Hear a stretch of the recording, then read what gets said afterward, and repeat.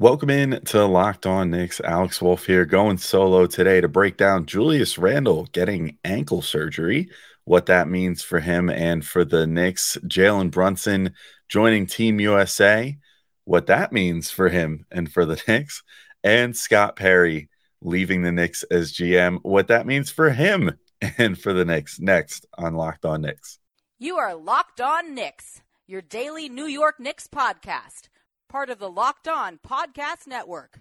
Your team every day. And I think we see Willis coming out. There he comes right now. Starks without a five. Ewing for the win. Yes! Puck left. Now fires it. And he's good. And he's fouled. It's out. Anthony for three. Bang! That one goes down. Puts up a three. Bang! Bang! Becomes infectious.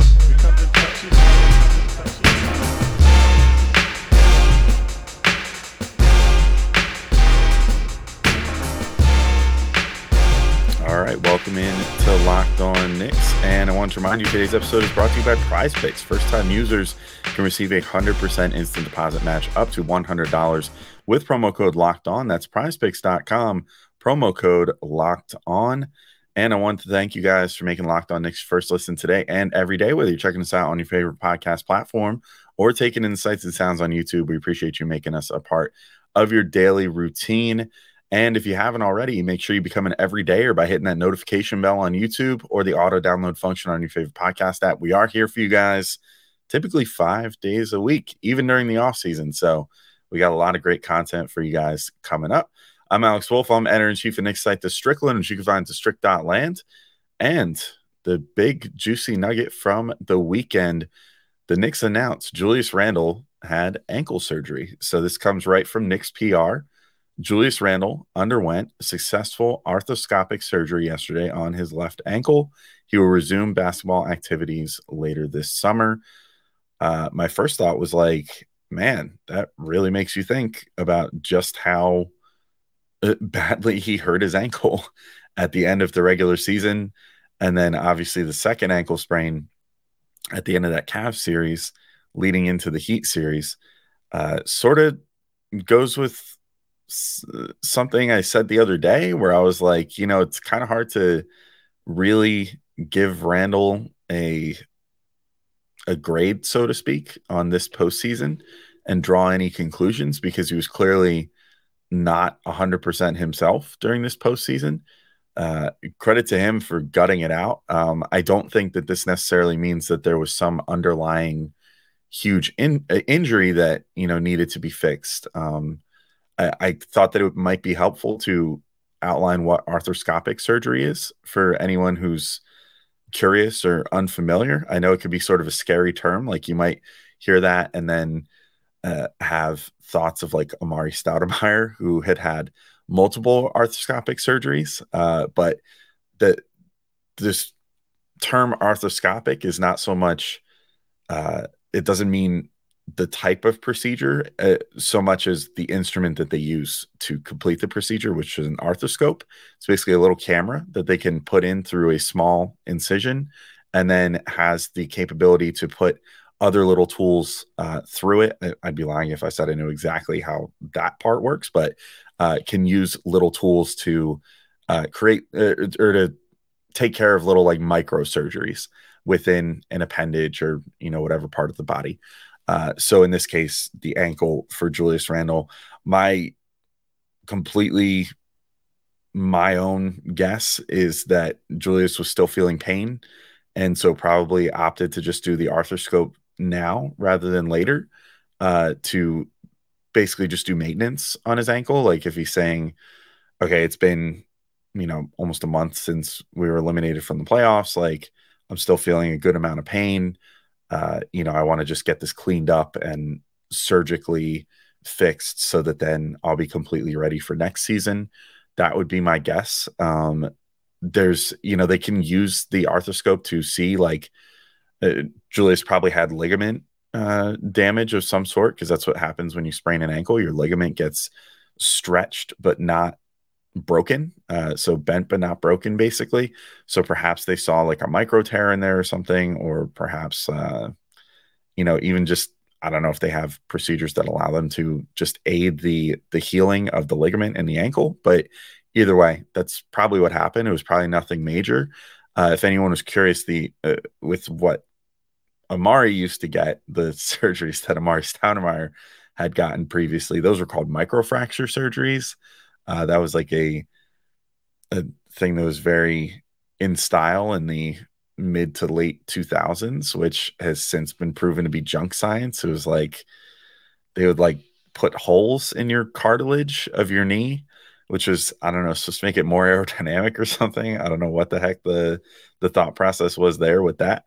But ultimately, uh, it wasn't that. And so even though that used an arthroscope, what there's no similarity, I don't think, between, some of the bad surgeries of the past and what Julius Randle just had done. So speedy recovery, Julius. Hopefully you're feeling better by the end of the summer, like the Knicks PR said, and then by next training camp and next season, feeling 100% ship shape and ready to go. So we'll see how that goes. Jalen Brunson also is going to apparently be repping Team USA in the FIBA World Cup. So he's joining other announced participants right now: Mikal Bridges, Tyrese Halliburton, Anthony Edwards, Austin Reeves, and Bobby Portis are the committed players thus far. So last time around for Team USA in the FIBA World Cup was pretty embarrassing. That was in 2019. Team USA, they lost a couple of exhibitions early on, if I remember correctly, which was a little embarrassing on their part. To Team USA doesn't typically lose ever, but they lost, like, I think it was an exhibition to like Puerto Rico or something. Like it was a team they probably shouldn't have lost to in the early stages of things, and then got to the FIBA World Cup and they were undefeated all the way through the final rounds of the tournament, except then they ran into France in that round and lost to France, and then lost to Serbia in the next round, and then eventually wound up finishing seventh, which is not a place that Team USA usually finds itself. I don't think that they have finished in any major competition, typically any lower than like third. So to finish seventh was different for them. Of course, they went on to redeem themselves in the Olympics then and got a gold medal. So that's good. So they managed to figure that all out. But yeah, we'll see how Team USA does. I mean, honestly, that part I'm not too concerned about. I'm sure Team USA will be fine. Even when they're not fine, they're still fine, because there's always, for every embarrassing loss in the FIBAs, there's always a bunch of guys willing to then say, okay, fine, I'll step up and join the team for the Olympics and we'll go win another gold medal, because that's what Team USA does. So we'll see how that goes. But as far as what this means for Jalen Brunson and for the Knicks, I love this, because I think that it's a good idea to participate in Team USA if you're an NBA player. We've seen now, starting back with obviously with the big three with the Heat, that these relationships matter. And, these guys meet each other at these events and, end up forging lifelong friendships that sometimes then spill into the NBA and lead to free agent decisions or trade demand decisions and things of that nature. So I'm all about it. I mean, if this FIBA World Cup and then maybe the Olympics ends up with Jalen Brunson eventually becoming best friends with Anthony Edwards and Anthony Edwards ending up on the Knicks someday, then that's cool by me. Or, he's obviously already friends with Mikal Bridges, so maybe that just spurs things along to get him on the Knicks. Although I doubt that the Nets are going to be lining up to trade him right across the river, but we'll see. But either way, I mean, I think it could be nothing but a positive for Jalen Brunson and for the Knicks in the long term. So, go Team USA. Gives me a good rooting interest in this FIBA World Cup. So much better than the last time when it was basically the team was basically the Boston Celtics, which, by the way, how hilarious that the team that was super embarrassed was basically the Celtics when they included Kemba Walker, Jason Tatum, Jaylen Brown, Marcus Smart, and also Donovan Mitchell. That was the team that got super embarrassed. Those were like the biggest names on that team. So hopefully this Knicks / Villanova version is a little better. Anyway, I'll be back in just a second because there's some other big news here. Scott Perry is out as GM of the Knicks now in what was called a mutual parting of ways. So I'll be talking about that in just a second. But first, I got to remind you all that today's show is brought to you by Prize Picks, and Prize Picks is currently running their $1 million daily Superflex promotion for the NBA playoffs and finals. Every day of the finals, one Prize Picks user will win a chance at becoming a millionaire. One entry placed after 8 a.m. Eastern will be randomly selected each day. Whoever placed that entry will be given a 6-pick flex with the following payouts. 6 correct picks gives you $1 million. 5 correct picks gives you $80,000. 4 correct picks gives you $16,000. So full details can be found at prizepicks.com/million. And you must opt in at that link, prizepicks.com/million, to be eligible for the $1 million entry. Once you opt in, all you have to do is play the game like normal, and you could be a lucky winner.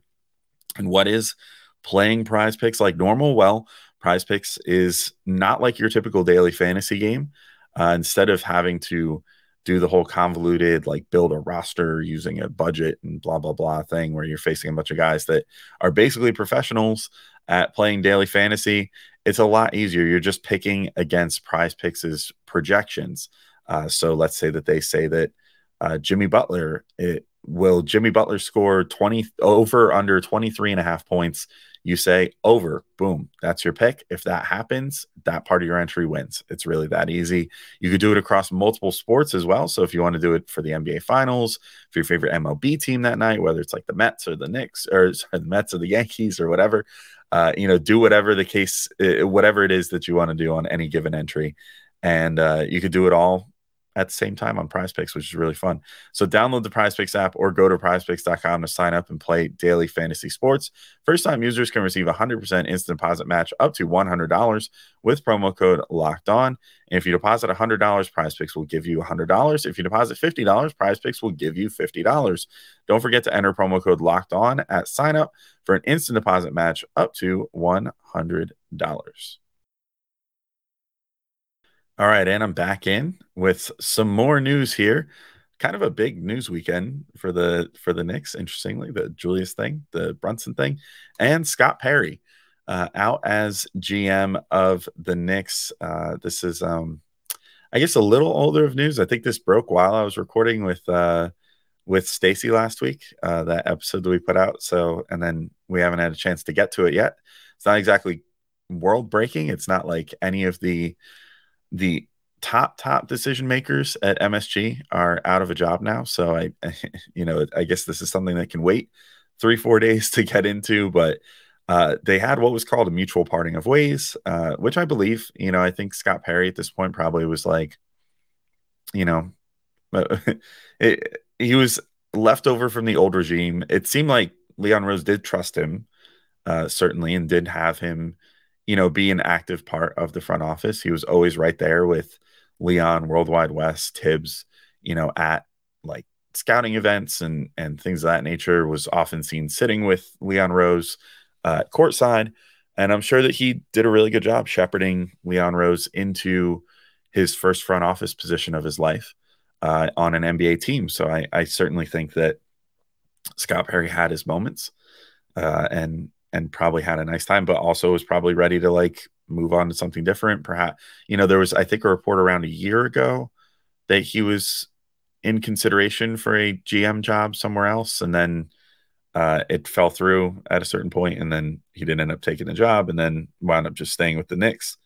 I honestly forget what team that was at this point that had a front office opening that he was going to potentially go to, but maybe at this point of his life, it's just like, you know what? Okay, I think I'm ready to find like another top job again.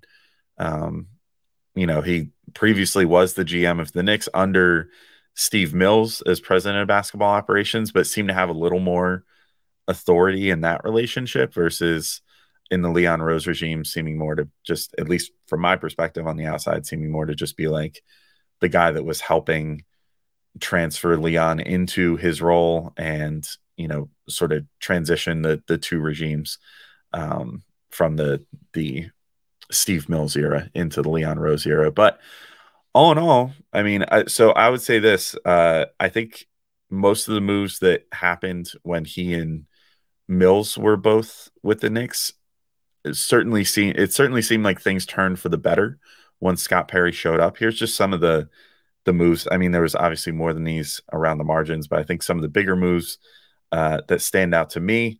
He came on and almost immediately was tasked with trading Carmelo Anthony, and which really underscores he's been around with the Knicks for 6 years now or so, which is rare. It's not something that you normally see. So that's the first thing. Shout out to Scott Perry in that regard. But he traded Carmelo Anthony to Oklahoma City. God, that was so long ago. Melo's now retired.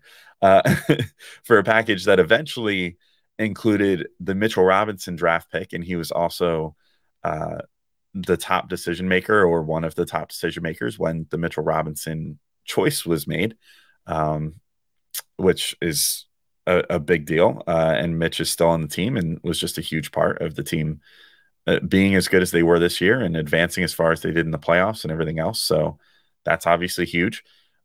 He and Steve Mills drafted RJ Barrett. They both signed Julius Randle. So two of the cornerstones of the current team were brought on when it was Scott Perry and Steve Mills.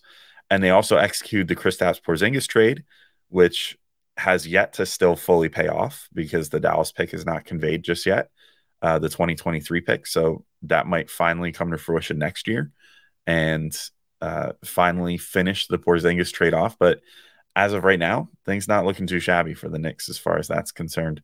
Obviously they didn't end up getting. Well, I guess this goes into part of it too. Uh, Obviously, the rumored Kevin Durant and Kyrie Irving signing was supposed to have happened under Mills and Perry. Did not end up happening, which I think has worked out for the better in the long term.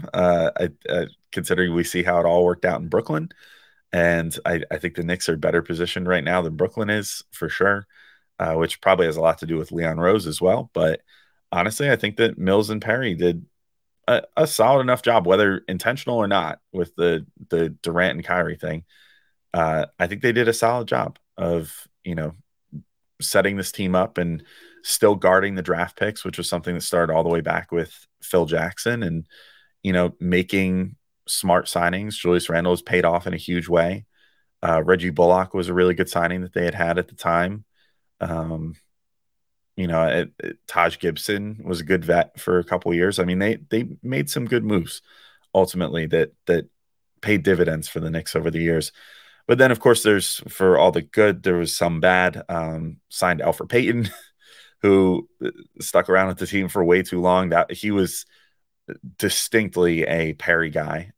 He was someone that Perry had been part of drafting in Orlando when he was with that organization. So that really had a lot of connotations of like, yeah, this guy was a Perry guy, and that's why he got signed. Obviously, we know how the Alfred Payton stuff ended. Don't have to worry about it too much now with Jalen Brunson on the team, but still not the best. The Emmanuel Mudiay trade, less so the trade. I remember liking the trade at the time, but more so the fact that they stuck with Mudiay as long as they did, and gave him as much of a role as they did when he clearly was not working out on the court. Which brings me to David Fizdale.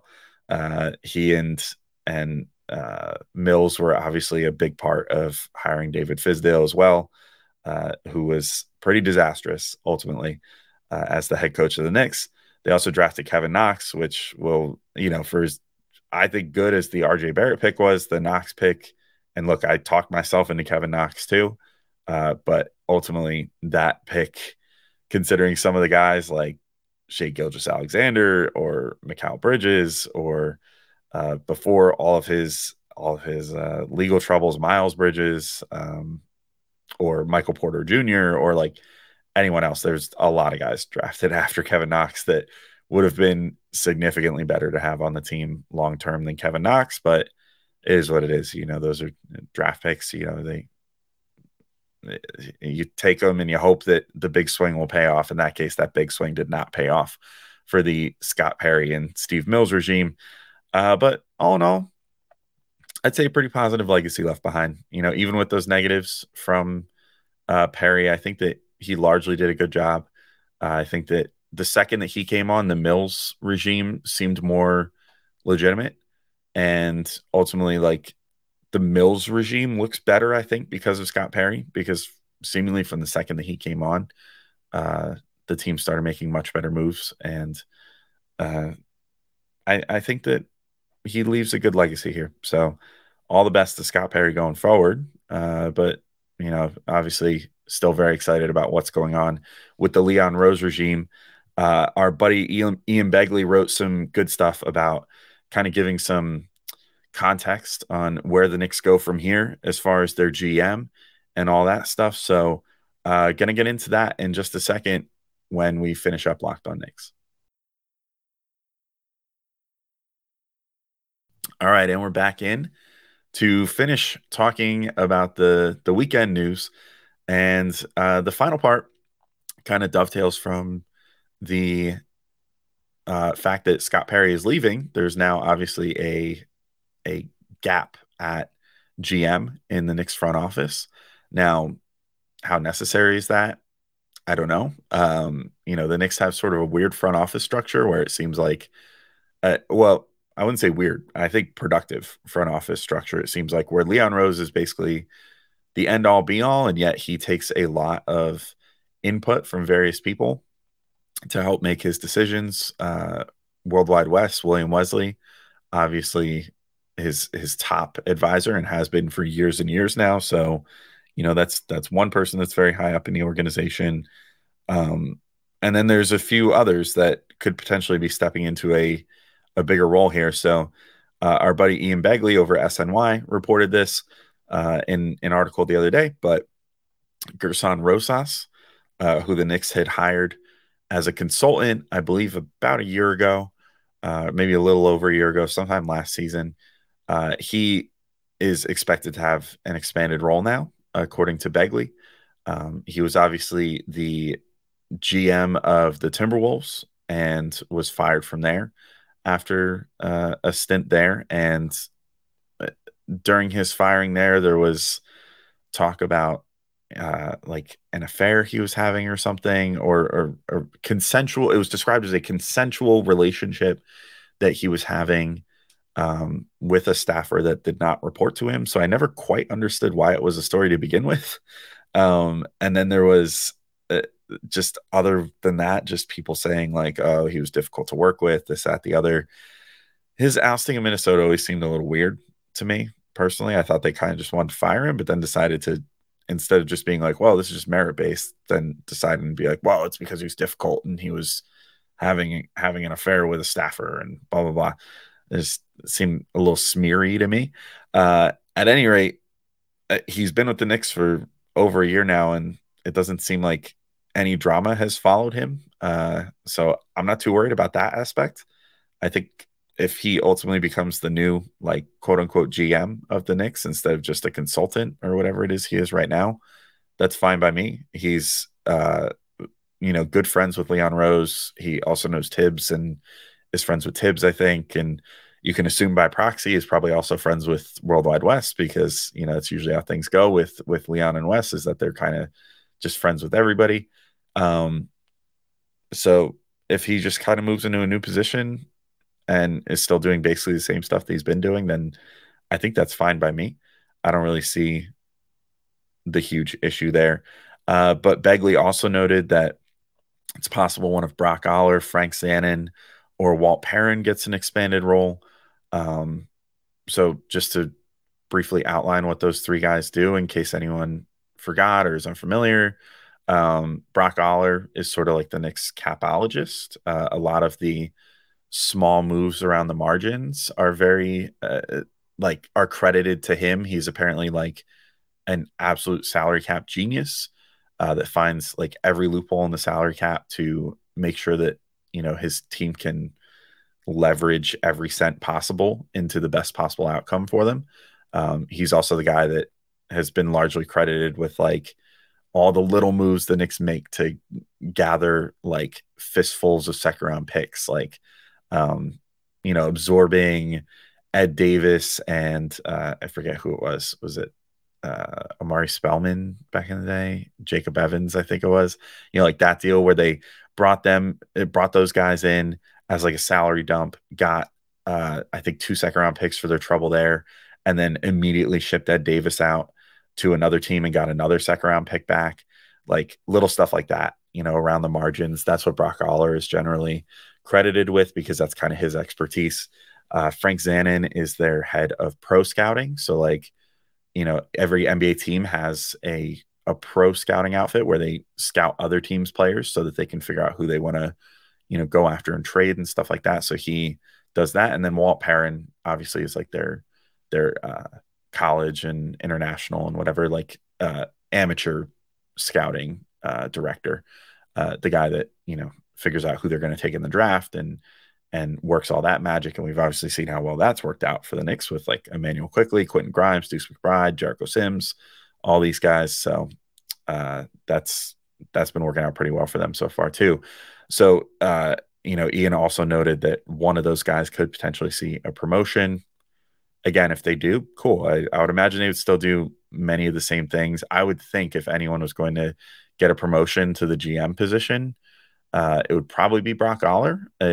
He just seems like the logical choice considering he's involved in so many of the moves that involve the salary cap and stuff like that. But he also might not be a guy that's, super comfortable being like on the phone all the time with people negotiating trades and stuff like that, which I would assume someone that Leon would hire. Leon is going to get on the phone himself and World Wide West is going to get on the phone, but I would assume that whoever the GM would be on the phones quite a bit too and trying to work those deals. Maybe that's not Brock's comfort zone.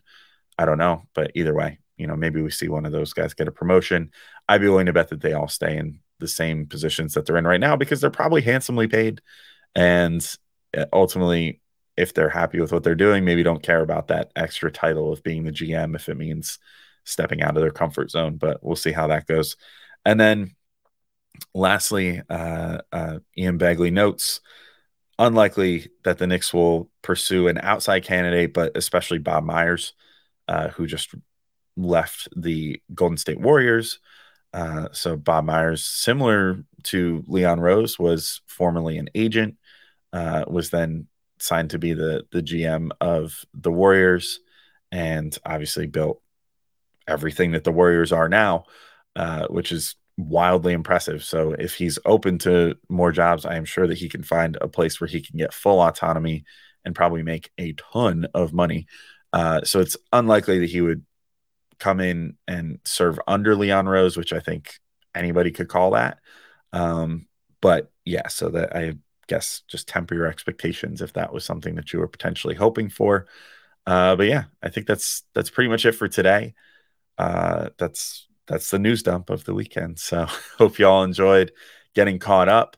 Let me know if you're on YouTube, like in the comments, what you think about Randle's injury and surgery here that he just had, or Jalen Brunson, who you wanted to recruit off Team USA, or of course who you think the Knicks next GM will be. But until next time, thank you all for listening, and I'll talk to you all soon. Peace out.